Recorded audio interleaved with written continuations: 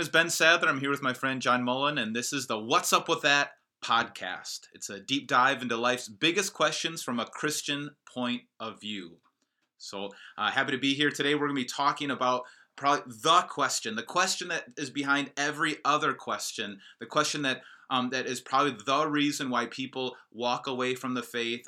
Behind every one of them is probably this one. It's why would a good God create a world in which pain and suffering exists? Or another word to say it is, why would God allow suffering if he's so good? And so I'm here with my friend John Mullen. How you doing, John? Doing good, thank you. All right, so we're going to dive into this topic, and the reason I think it's the one behind every other question is, if you pull on the string of people's questions and you keep talking to people, you finally get to the point where they throw up their hands and say, well, but why did God let my mother have cancer, right? You get in this kind of debate about how old the world is, and does science disprove God, or how where did Jesus really rise from the dead, and those seem to be all kind of I don't know, just false questions. That's not the real issue that's driving people away. But then you keep talking to people, you keep asking, and you keep answering questions. And even after you've answered every question, then they throw up their hands and say, yeah, why did my mom get cancer? Why was I abused as a child? Why did this really terrible thing happen when I've tried my best to live a pretty good life? And so that's what we're going to talk about. So why would a loving God create a world in which pain and suffering exists? With all the terrible things that happen in this world, it leads me to believe that even if a God exists, he is either powerless, or he's not kind, or he's not loving at all. Either way, he doesn't seem worthy of my worship. And in fact, I've heard people say it this way, if this God actually does exist and he would allow these horrible things to happen, I'm not even going to worship him.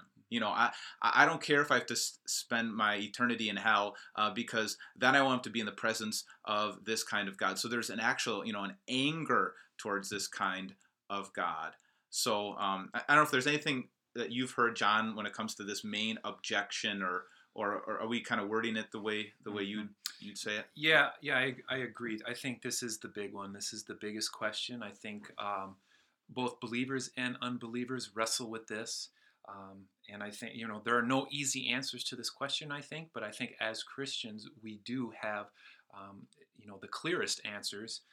And I believe that we also have something that many others don't have, and that's hope. And it's not false hope, it's real hope, because it's based on truth. So this is a big topic, and so I hope we're up to the task here. All right, so let's start with the first question. Why would God allow evil and suffering to exist? I've also heard it this way. Why would God create evil? Why would God create evil? And I think that way you have to really kind of ask the question, like, what is evil? What is evil? I've heard it this way, and I think this has been helpful for me. Evil is not a thing in itself. Evil is the absence of good. Just like darkness isn't something. Darkness is the absence of light. You don't create darkness. Darkness is what happens when there's no light. You don't create evil. Evil happens when there's no God, when there's no good. And so evil, it happens when good is pulled away. You don't create evil. Evil is the byproduct of there not being the good. It's not something that's created. You create what is good. In fact, when God created everything, he said it's very good. And and what happened is that people rejected the good. They walked away from the good. So it is something that he allowed, but it's not something he would create it. So I think that's a really important distinction. I don't know, what do you want to say to that, John? Well, I think it's a really good question, and I think it's a question that not only Christians have to answer, but people of all faith or no faith. Mm-hmm. For example, if you're a Hindu or a Buddhist, I'd be interested to know what that answer would be. Why would God, or I guess if it's not God, an impersonal life force or whatever, why would it create the world with pain and suffering in it? Or ask a Muslim, why would Allah create a world where there is pain and suffering in it? I feel as Christians, I think that we have a pretty good answer. Mm-hmm. I think our answer stems from the fact that God creates the world, and He creates us, Mm-hmm. and we have a personal God. So He wants to be in relationship with us. Mm-hmm. And the number one thing you need in a relationship is freedom. You need the freedom to love. You need the freedom to enter into that relationship or not to. Mm-hmm. Otherwise, it's just a forced, it's a forced thing, which isn't real at all. So God did give us that freedom to choose to love or to hate, to love Him or withhold love, and unfortunately, we used it in the wrong way, and we continue to abuse that free will that God gave us. Yeah. So. It's that walking away from the good God, right? Mm-hmm. The closer you get to God, the closer you get goodness. But you're right. If you don't even have God, you don't really have categories for good and evil. You just have power plays. And I think one thing that I remember reading this. There's a professor who wrote a book on some of these topics, and he was talking about one time he was at a dinner party, and he was overhearing a conversation, and he kind of walked into it, and this woman was kind of laying out all of the things that were going wrong in her life, and it's something like,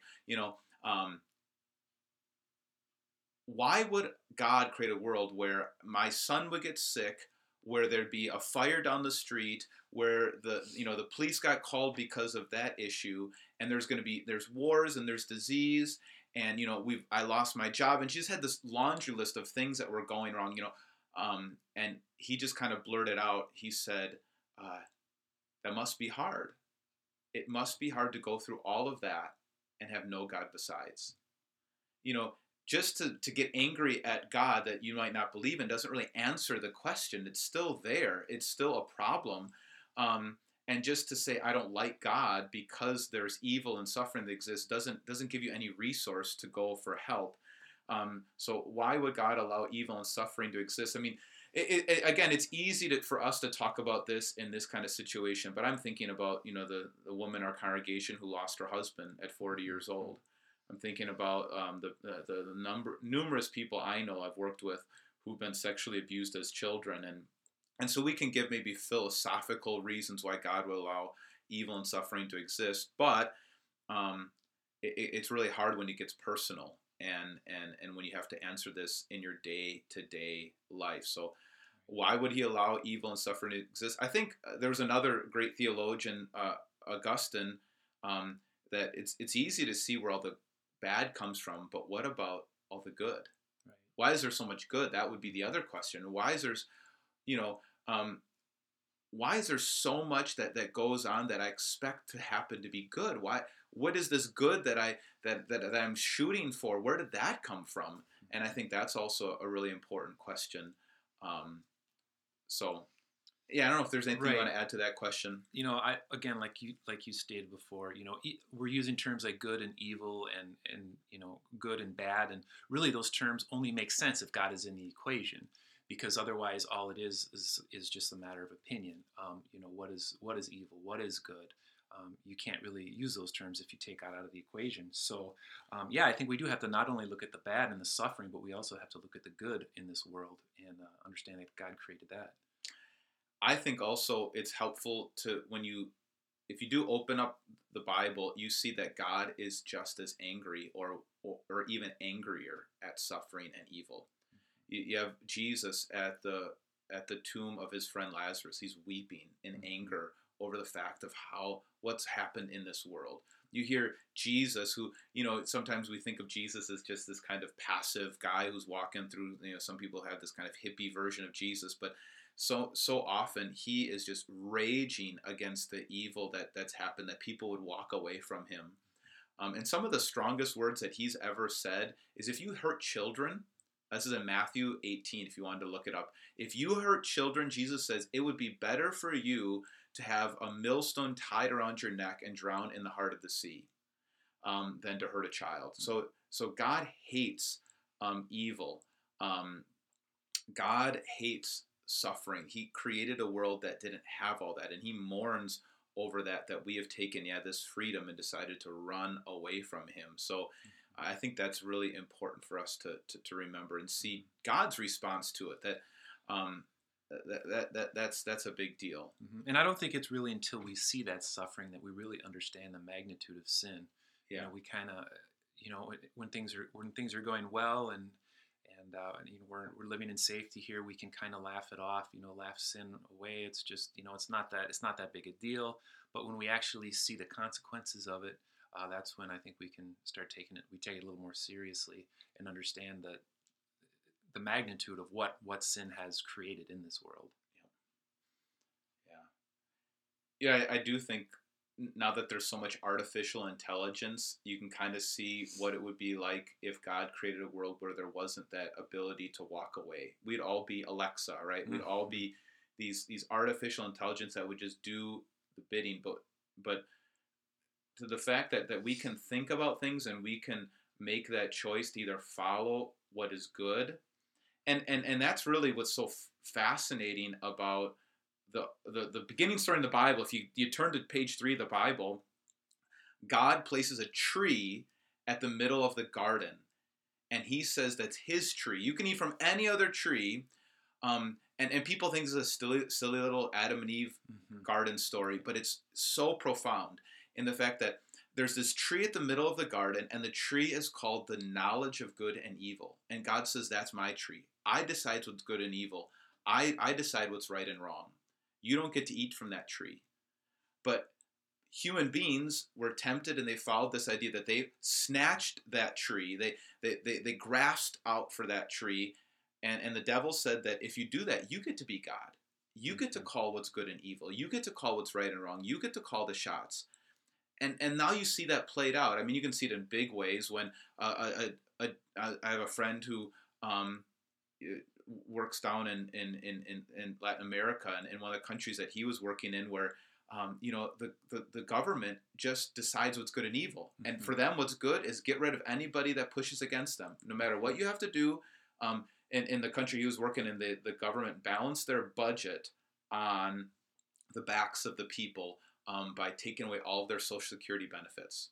So all of a sudden you have all these people who have no Social Security benefits, and the government said that's good because we need to balance our budget. And some people kind of tried to protest, said, well, all these people who were expecting, they have no money, they have no way to eat, and this was something that was promised by the government. And so they just started mowing down these people, and they decided what's good and evil.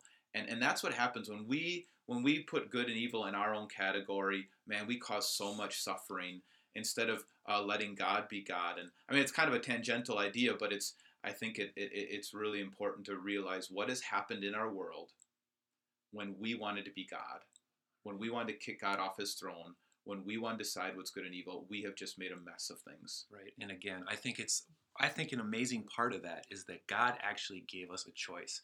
He gave Adam and Eve a choice. Right. He didn't want to create a race of robots. He wanted meaningful relationships with us. Right. And in order to have that meaningful relationship, we do have to have that freedom to choose. Otherwise, we are robots. So, the fact that God would even give us that choice, I think, shows how much he really wants to be in relationship with us, right, which is something that not all faiths can say. There, a lot of different faiths don't believe in a personal God, right? Whereas we obviously do. Yeah. And I think also understand history as a story is very, very important, where it starts in a good world that we have, that we have walked away from the good, and we've allowed evil to come in the world because we walked away from God. And when you walk away from God, it's like turning the lights off. You've kicked light out of the room, and now there's darkness here. But the story of the Bible is about, and we'll get to this later on, but it's about God entering into the evil and God letting the evil and suffering come on him. And then the story of the Bible is about a good God in victory at the end, where he comes back and renews this world and purifies this world and makes it new, gives us, resurrects our body, takes care of us. And I think that's really understanding the Bible is about this story from beginning to end. And yeah, maybe we're suffering and facing evil right now, but it's all in the middle of the story. Mm-hmm. There's no hope if there's no happy ending, but the God who created a good world said it's going to be very good in the end. And he's proven that he's ultimately already won the victory in Jesus Christ. We'll get to more of that too as we keep walking through this. There was another thought I had that I was thinking about now. I can't remember it right now. Just um, important to understand some of those distinctions. Okay, well, I want to keep moving on here. Why do bad things happen to good people, good and innocent people? Why do bad things happen to good or innocent people? What do you think about that, John? How'd you answer that question? Well, as Christians, first of all, we don't believe in karma. Right. Obviously, Jesus was the best person that ever lived, and look at all the bad things that happened to him. Yeah. So, as Christians, we know Jesus Himself tells us that in this world you will have trouble, but take heart, Jesus has overcome the world. So, we unfortunately we usually don't seem to seek God unless we are hurting or scared or suffering, and we don't understand sin's total contamination. When I think of sin contaminating this world, I'll never forget the illustration I think you and I both saw. It was a illustration of a drop of ink going into like a fish bowl of water. Yeah. And you saw that ink just kind of how it spread throughout the whole entire bowl of water. Right. And there was nowhere in that bowl that wasn't contaminated now. Right. The whole thing was contaminated. Right. The only way to fix that would be to dump the water out and to put new water in. Right. And of course, that's what God promises us that He will do to the earth. Yeah. But anyway, that was just a visual that stuck in my mind in regards to that. Yeah, and well, this whole idea that why do bad things happen to good people? You wonder too if we understand what has happened, that humans have tried to dethrone God, that we've tried to be God, that we try to be the authors of good and evil, that we have all this potential now to harm people in incredible ways through all sorts of different weapons, all sorts of different diseases, all sorts of different means of covering things up, all sorts of now ways through technology of hurting people. It's amazing how much is not happening. How much is God holding back? Right. I mean, how much is He just holding back the reins of evil that is not happening? How many times did we not get in that accident? How many times did we not get that disease? How many times did we not get mugged? How many times did we not get hurt, not get abused? How many times was God holding so much back? If we understand our own heart and the wicked things that go through our own minds, and then you think about a whole billion people who also struggle with a wicked heart, how much is He holding back? And so, why do bad things happen to good people? Then the other question would be, why is there so much good? Why, again, how much is being held back? Right. And what's interesting too is the Bible doesn't shy away from this.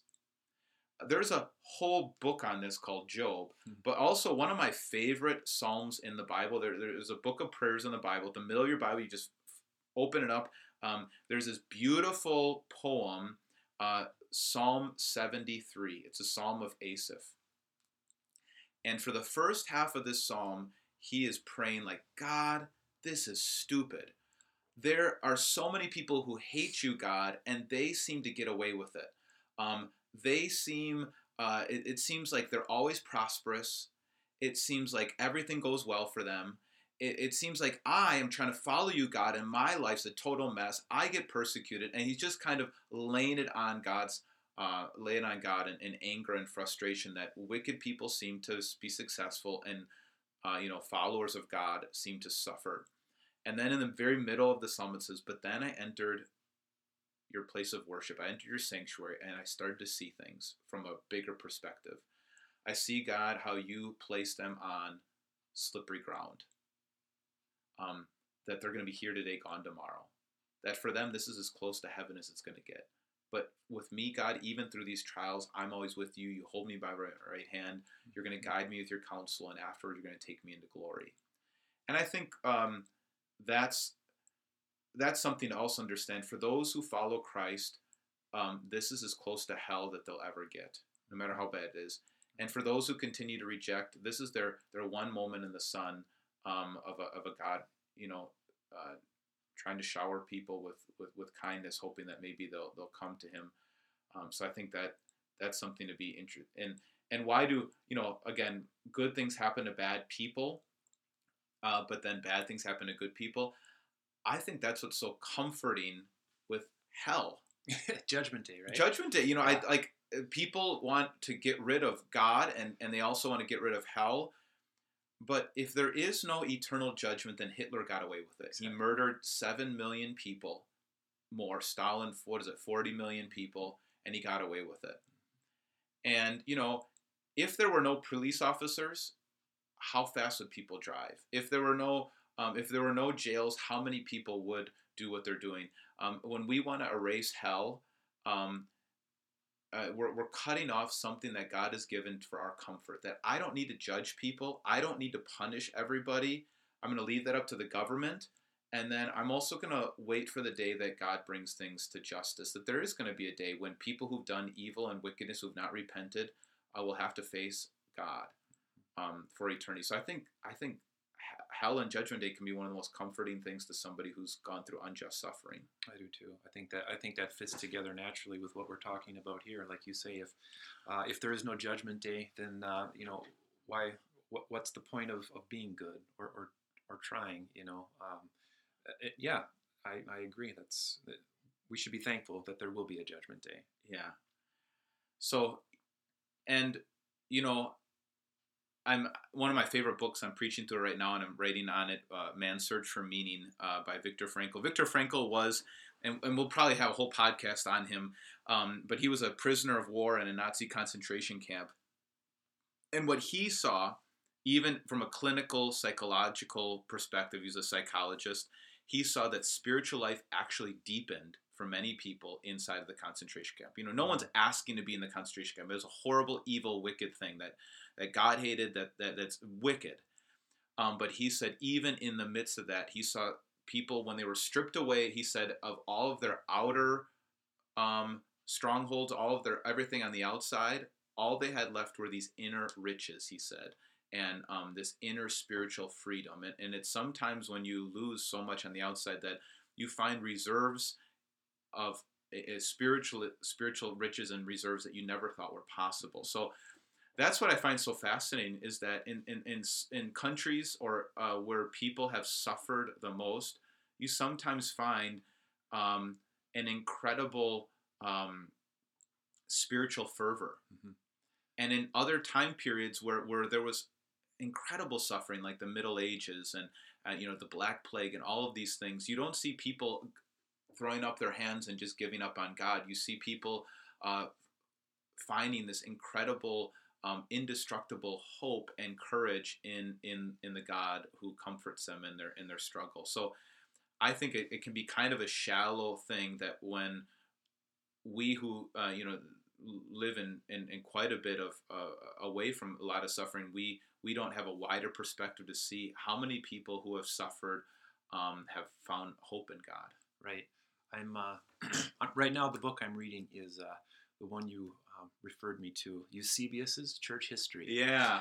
Oh, and yeah. So this Eusebius he lived in like the 4th century. He recorded and wrote down basically the first 300 years of Christianity, right. Documented, what happened after Jesus' resurrection. You are a Bible nerd. Yeah.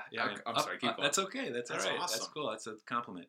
up until about 350 or so. I think that's when Eusebius died, around there. But anyway, the first 300 years of Christianity, and he tells about all the persecutions and how these martyrs handled it.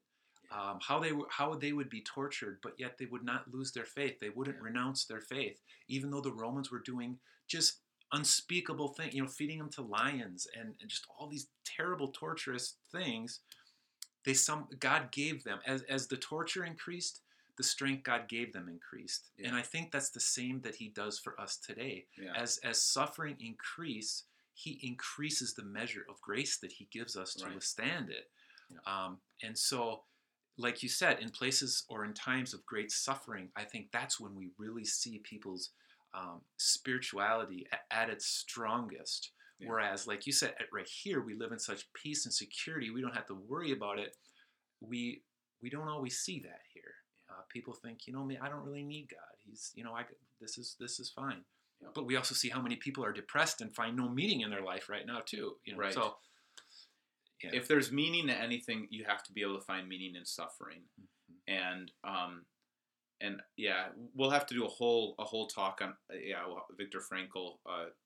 What did he talk about when in the concentration camp? How he help people find meaning in suffering. But I love, yeah, Eusebius, when he talked about Polycarp, who when the soldiers came to take him, didn't he like put a table out for them, and they ate around his table, and then they're the soldiers, even the Roman soldiers, are so moved by his love for them, even when they're about to kill him, they kept on pleading with him, like, just, we know you're a Christian, but just say you're not. We don't want to do this to you. And he says, Jesus has not, my Lord has not abandoned me for my whole life. Why would I abandon him at this last moment, or something like that? Yeah. It's just a very powerful thing.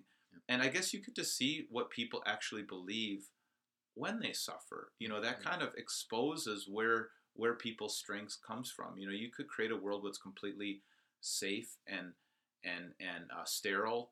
And sometimes families do this, right? Where they think the best way, I think this was King Henry, I heard this story, that he wanted to protect his son, the next heir of the throne. And so he just protected him from everything.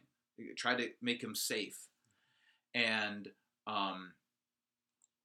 then, the slightest bit of infection or disease killed him, because he had been so sterile in his situation, so kept away from anything that would hurt him. He never got strong. But then the Bible says in Romans 5, it says, suffering produces perseverance, and perseverance character, and character hope, and hope does not disappoint us. And so that so often suffering allows us to find strength that we never thought we had in our Savior. And yeah. So yeah, why do bad things happen to good people? At the end of the day, the question is, we don't always know. Right. We don't know. And that's the question of Job. That's the answer of the book of Job. We don't know why it happens. But the fact that you can say, I know that God can bring about good. I know that he has a reason, even if I can't see it from my perspective. I think it was there's an author who talked about this. He told the story of taking his little boy to go get a vaccination, and he's sitting there with his boy, and the doctor tells the father to hold the boy down, and his boy is like looking him in the eyes, and he's just saying, like, why, Dad? Why are you holding me down and letting this strange man poke me with this horrible thing? And he couldn't explain to this little boy, and all he could do is hold on to him and tell him he loved him and help him through it. Mm-hmm. And I think there's just so many things that we are like that boy. We just have no idea the bigger story. We have no idea how God is holding back some evil. We have no idea how he's going to ultimately on the last day move all this way. We just don't know what the whole story is, and all we can do is hold on to our Father through the middle of it. And I think that's how we get through it. I kind of picture it in my mind, like I don't know, I have this picture of us just being in kind of a small room, kind of like this, and we have a very small window in this room, and we can look out that window and we can see some things, but we can't see much. It's a small window. Whereas God is standing outside. Yeah. He sees the whole thing. He sees the whole picture. Yeah. So it's hard for us to understand, but we have to trust God and know that God is good, and that he's in control. That's great. One of the great lines, I think, in Viktor Frankl's book too, he says, suffering ceases to be suffering when you can find meaning. And I think that's true. That's what we're talking about is what nobody really complains. They might not like it. The suffering of, if you have a necessary surgery, like, okay, it's going to hurt, but I need this to happen. I need knee surgery or whatever. Or a woman in labor, it's like, okay, this is hard. But you don't really call that suffering, because she says, it's worth it. I'm going to have this child. I'm bringing life into the world. When people give up their lives for other people, they don't usually call it suffering, because they know they can see a purpose in it. And I think what's so hard about what we call suffering is we have just struggle to see why. And that's just where faith comes in, that God, that you believe there's a why, and that you can still search for a why and still hope for a why. Maybe get a sliver of the why, and maybe you can see your attitude change through it. But the hardest thing with suffering is that you don't always know why. Mm-hmm. And suffering ceases to be suffering when we can see the meaning. And sometimes, it's going to take a while. It might take eternity for us to know the meaning of our suffering. So, all right. Anything else to add to why? All right. Then while we go on to why doesn't God stop evil acts from happening or just do away with evil people altogether? I remember vividly listening to a pastor preach on this, and he really went after it. He said, yeah, God, why don't you get rid of all those abusers and perpetrators? Why don't you get rid of all the evil people, all the bad people out there? Get rid of all the bad. Don't you think that would be good? And, we're all tracking with this pastor. Like, yeah. And then he stopped and he said, if God got rid of all evil people, then who would be left? Are you really the when we say, why doesn't God stop evil? Well, are you really the line that it is drawn on? Or can you look back on your life and see some wicked, evil things that you did that you could put in the category of evil? And if God would get rid of all evil people, would the line be drawn after you or before you when he would get rid of those people? Right. Yeah. And what is, what is real evil? Yeah. Who makes that call? Really, what is evil? What is sin? It's rebellion from God.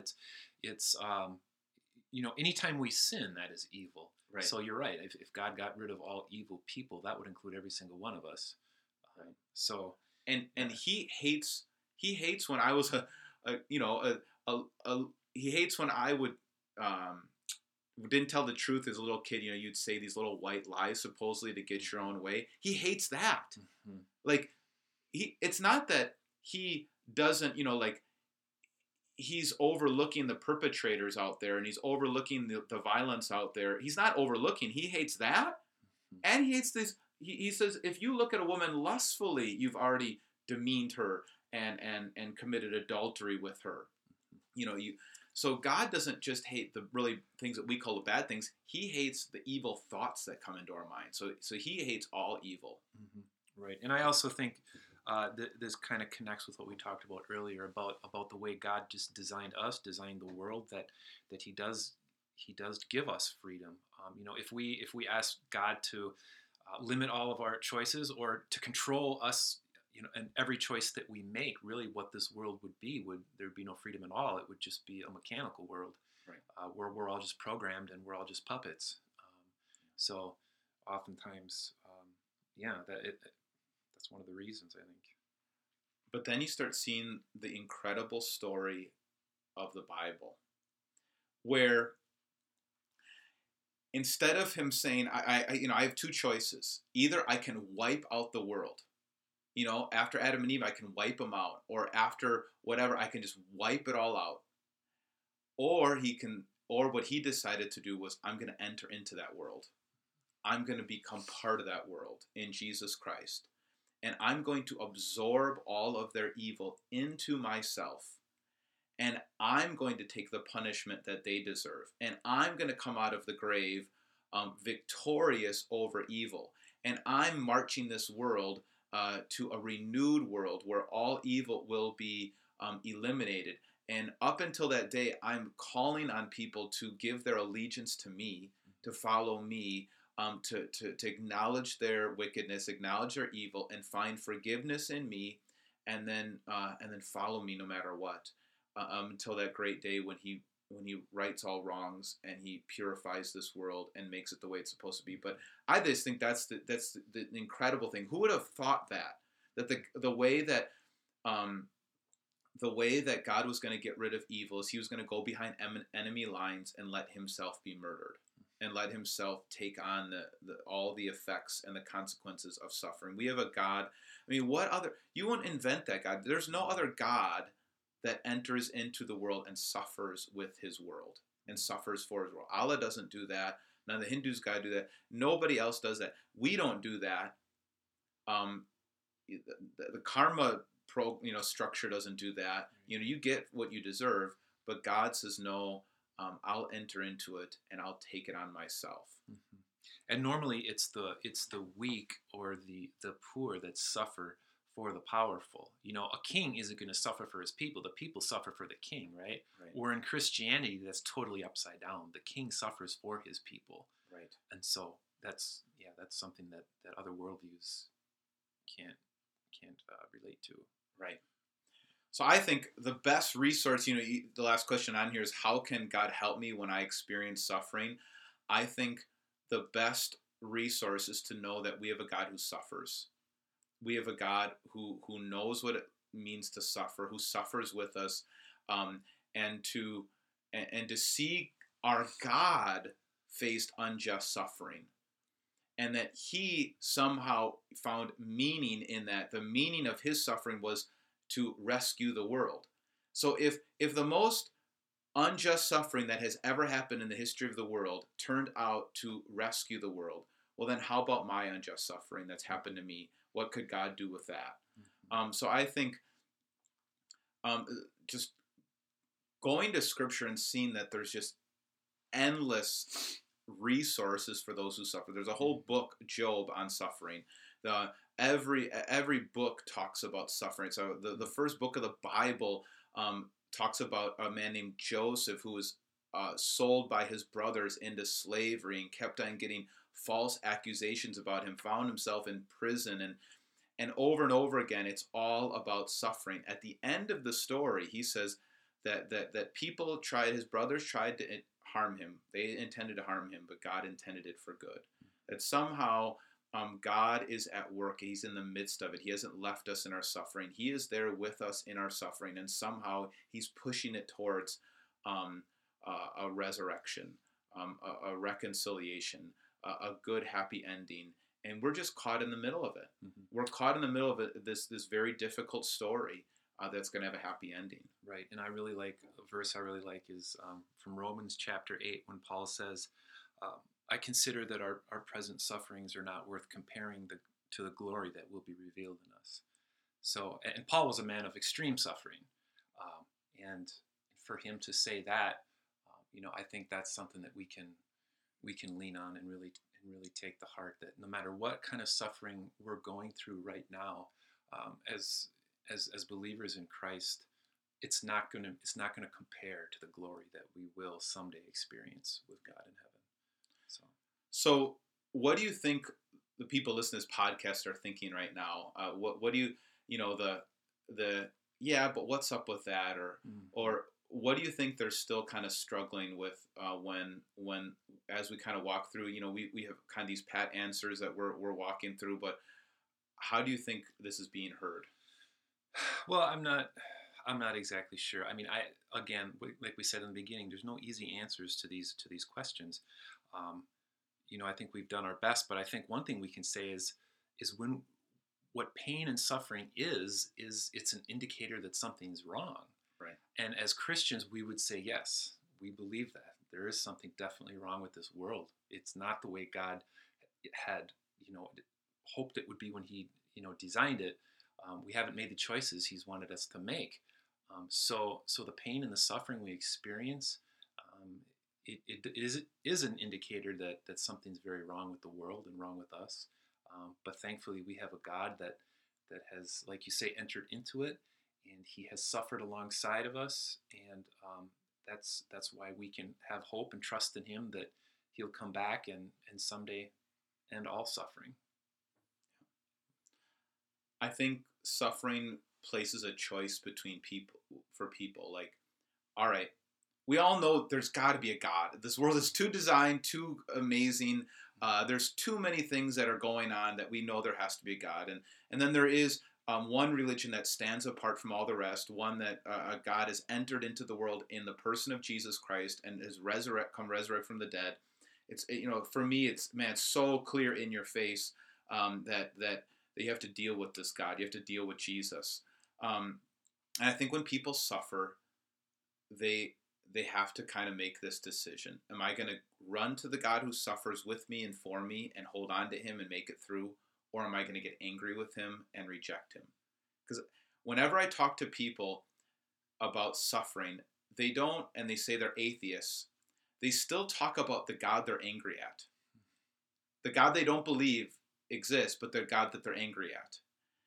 And I think that's what people have to realize. At least realize what kind of choice you're making. You're making the choice to run away from your only resource in suffering. You're hating the only God who suffered with you. You're pushing away your only hope for this to end in a happy ending. Because if not, you're all on your own. Right. And you can't. So I think suffering puts the issues and turns up the volume and clarifies the issue that what stands before me are two doors: the door of anger and bitterness, and the door of isolation, the door of me being angry at God and other people and frustrated with this world, that this world has suffering in it. I walk through that door, or I can walk through the door that says, this is really hard, I don't always understand it, but I'm going to trust in the one who suffered for me and who's going to pull me through this, and I hope that he's going to bring this all. I have this hope that he's going to bring out to a happy ending. Right. I agree. I think that's good. And the other thing someone may wonder is, well, I'm glad your religion gives you comfort.